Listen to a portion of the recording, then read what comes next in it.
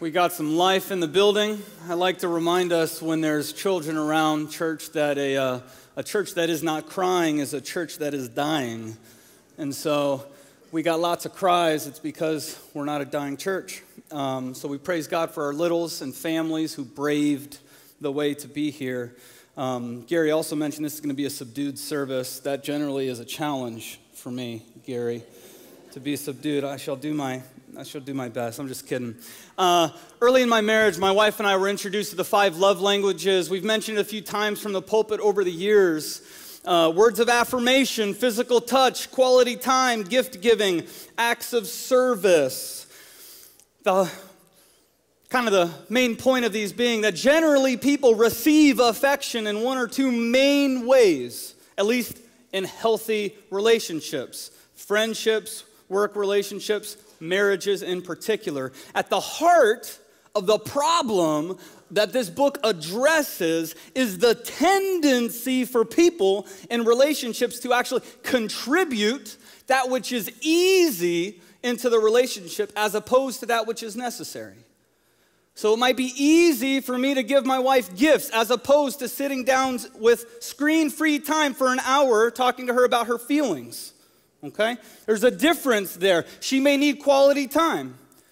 It may be easy to do an act of service as opposed to affirming someone with words. And so this book addresses kind of the problems that arise in relationships because people in relationships have the tendency to contribute what is easy as opposed to what is necessary.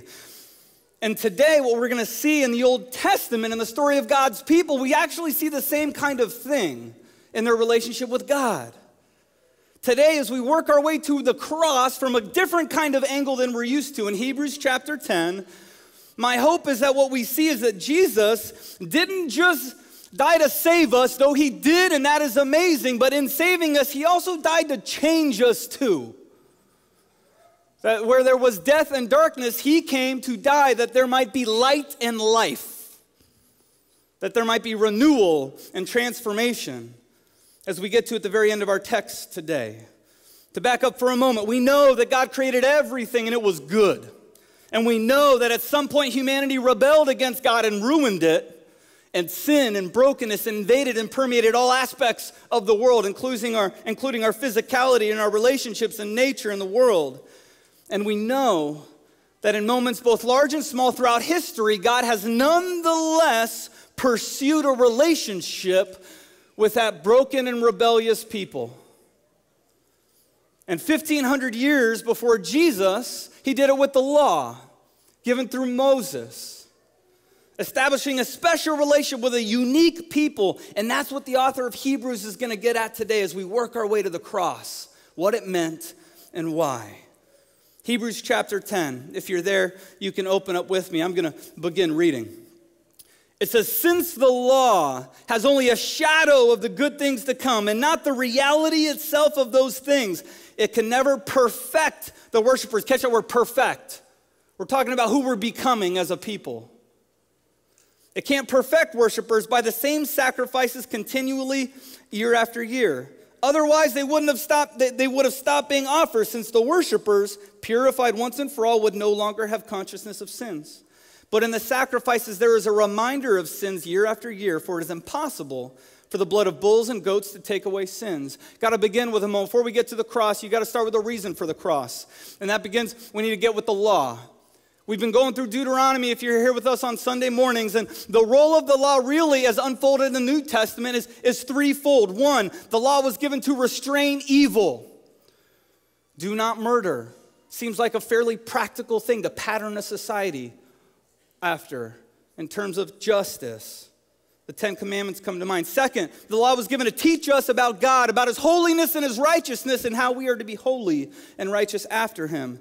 And third, to point us to our need for a Savior.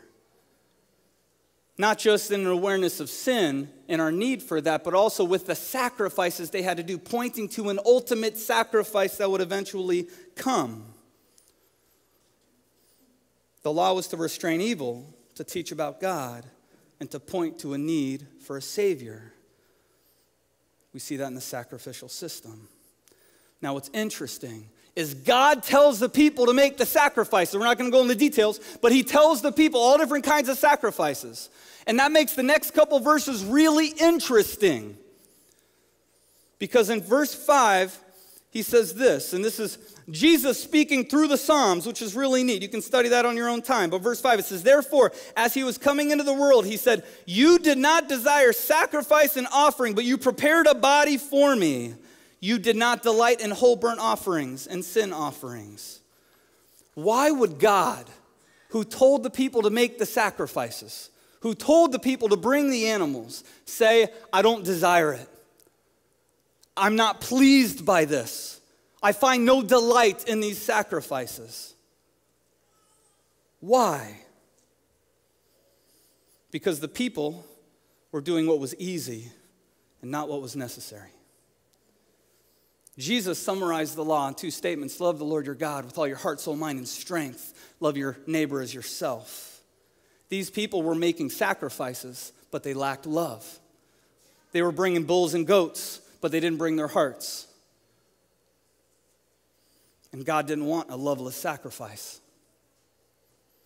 Point number 2, God didn't want a loveless sacrifice. What does he want? Well, he tells them over and over again in the Old Testament. Isaiah 1, learn to do what is good, pursue justice, correct the oppressor, defend the rights of the fatherless, plead the widow's cause. That's love. Hosea 6, he says, for I desire steadfast love and not sacrifice. Check that.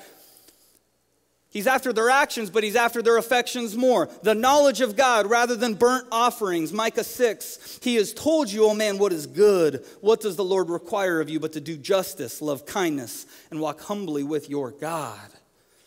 The people could offer up a lamb without offering up their hearts. And God's will summed up in the entire Old Testament is love God with all that you are and love your neighbor at yourself. And they could bring their sacrifices. They could do it in front of other people. They could feel like they were checking their religious boxes off. They could feel like a good person because of the bull or goat or bird that they had given up. After all, it cost them something. But they gave their relationship what was easy, not what it needed. And we see similar things in our world. Let's just zoom out and think of our own world for a moment. Can you imagine a husband that mistreats his wife, but at least he buys her roses? Because that's what makes a good marriage. Can you imagine a parent that skips out on their kid's life, but heck, from time to time, at least they send a gift? Can you imagine a boss that is harsh and unfair, but you know what? Every few months, they'd give a thank you card. Now, I'm not docking on any of these things. Roses and gifts and thank you cards are great. But the problem in each of these scenarios is we're thinking about a person that does what is easy as opposed to what is necessary, limiting a relationship to a few actions as opposed to affection. There's our problem. The people gave up their offerings, but God wanted their hearts. And in order for the relationship between God and his people to actually work, hearts had to be changed. We see that talked about in the Old Testament, that one day hearts of stone will be turned to hearts of flesh, that the law will actually be written on people's hearts, that the hearts will be circumcised. That's the kind of language used throughout the Old Testament, talking about the kind of heart change that would be necessary for a relationship with God to exist in the kind of intimacy that we were originally designed for. But it would require something drastic. What is the connection between the cross, which is what today is all about, and this transformation of the heart? Well, we finish our last 4 verses in Hebrews, our passage today. Then I said, see, it is written about me in the scroll. I have come to do your will, O God. So whereas everyone else could not do God's will because their hearts were not for him, Jesus could. Verse 8, after he says above, you did not desire or delight in sacrifices and offerings, whole burnt offerings and sin offerings, which are offered according to the law, repeating what was said above. He then says, see, I have come to do your will. He takes away the first to establish the second. And here's our key verse, everybody. Here's our key verse. By this will, we have been sanctified through the offering of the body of Jesus Christ once for all time. Listen to this. Heart change came at a great, great cost. God knew that in order to change people's hearts, he would have to take up residence in their hearts. One of our speakers last summer said something, I absolutely love this, and in the Old Testament, God was for his people, Jesus was among his people, and he came so that God could dwell within his people. And in order for heart change to happen, God would have to dwell and take the temple, to move from the physical temple to our bodies being the temple of the Holy Spirit. But the problem is that the sinner, as we are in desperate need for our hearts of stone to turn to flesh, our problem as the sinner is that a perfectly holy God that is perfectly just cannot help but meet the sinful heart with wrath. Think about this is God's nature. He's bound by his nature, perfectly holy, perfectly just. And a perfectly holy and a perfectly just God meets sin with wrath. And in moments of grace and mercy in the Old Testament, it talks about how he's storing those things up. But eventually, it has to go somewhere. Eventually, our wrath, the wrath of God, had to go somewhere.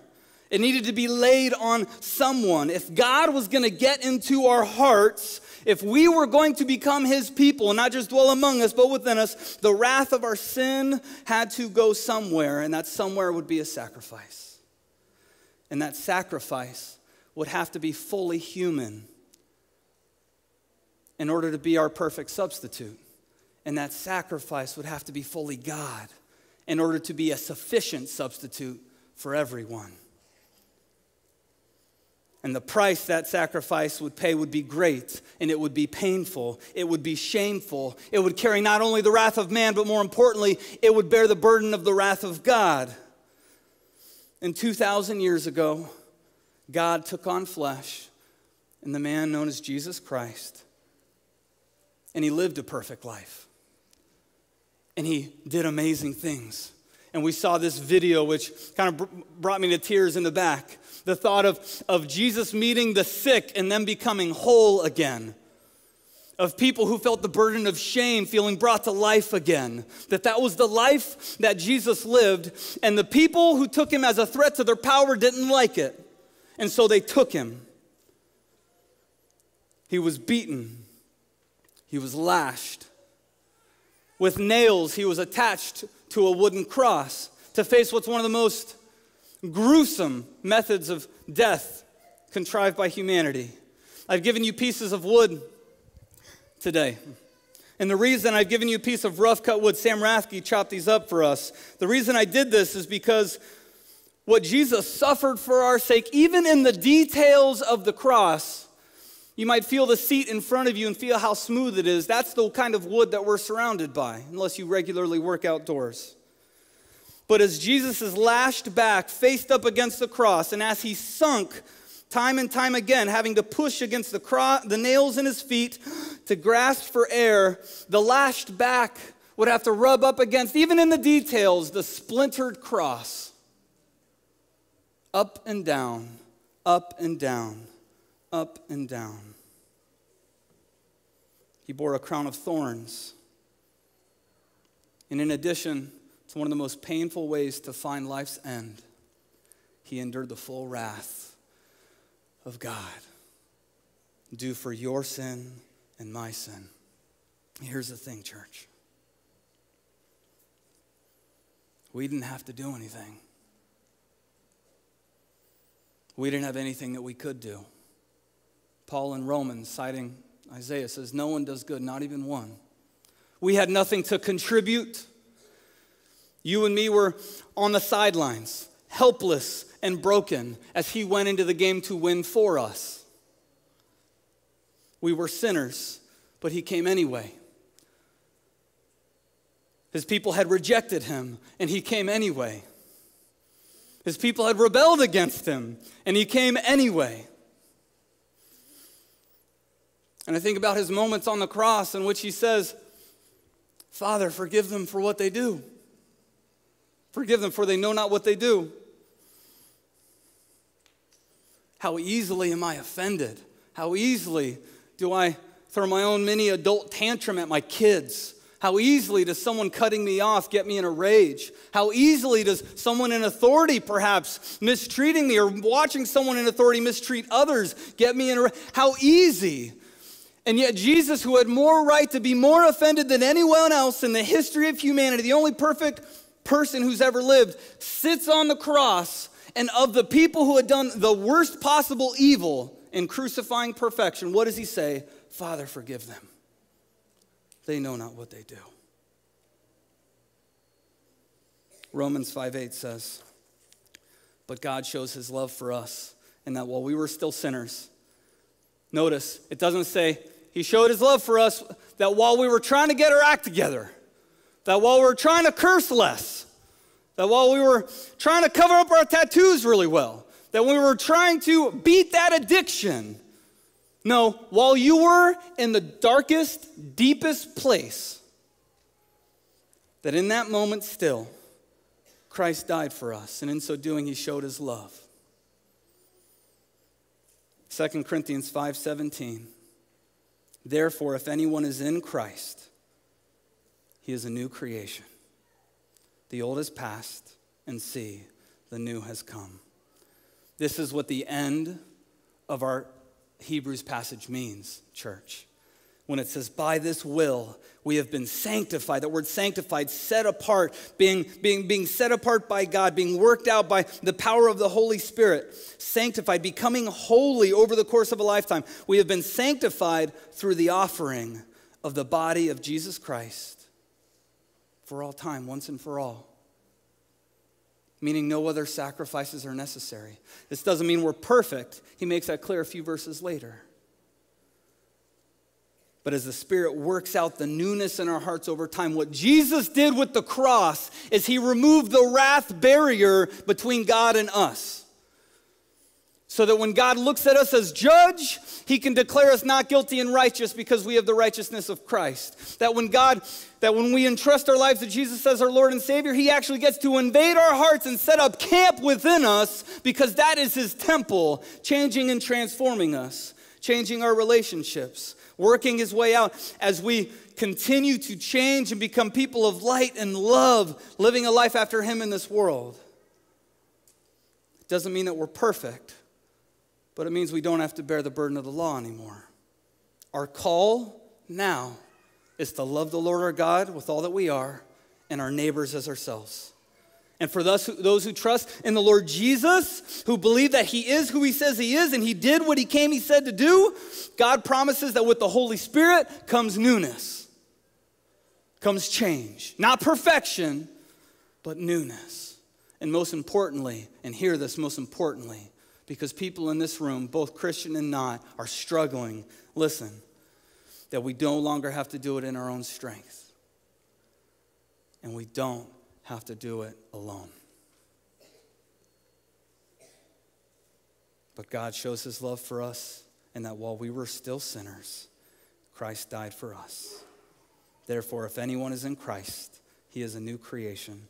The old has passed away, and see, the new has come. Johnny, I'm going to invite you back up. If you're new, maybe you've been around the church for a little while, and you hear what Jesus has done for you, and that kind of newness and that kind of change is something you're hungering for. Sometimes people have to hit the bottom before they allow someone to scoop them up, and maybe that's you. But wherever you're at, come find me, come find Gary, come talk to one of us.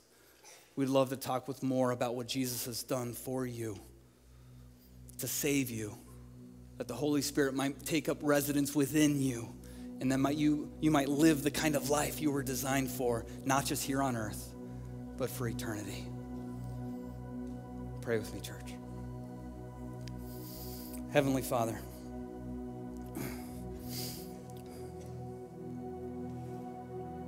I give you thanks that the law was given, that you had a purpose going back 3,500 years and showing your people that you would be pointing towards something far, far better. And God, today, I ask that you would impose upon our hearts a gratitude, a solemn, a somber, overwhelming gratitude that was fulfilled perfectly in the person of Jesus. As we think about the cross, many of us in this room feel the burdens of our mistakes and our shame and our guilt. And Lord, I just, for a moment right now, want to say, Lord, we, in our hearts, God, we confess that we need you, that we can't do this on our own. God, I don't want to be a parent on my own. I don't want to be a husband on my own. I don't want to be a friend on my own. I don't want to go to work. I don't want to be a pastor on my own. I'm constantly reminded of how much I lack and how much I need you. And so, God, may we recognize our need for you and at the same time recognize your sufficiency. As we think about the cross, remind us of your sufficiency, God. As we leave here, remind us of your sufficiency, God, of what you've done and of who you are. We love you. We praise you. We praise you now together. Amen.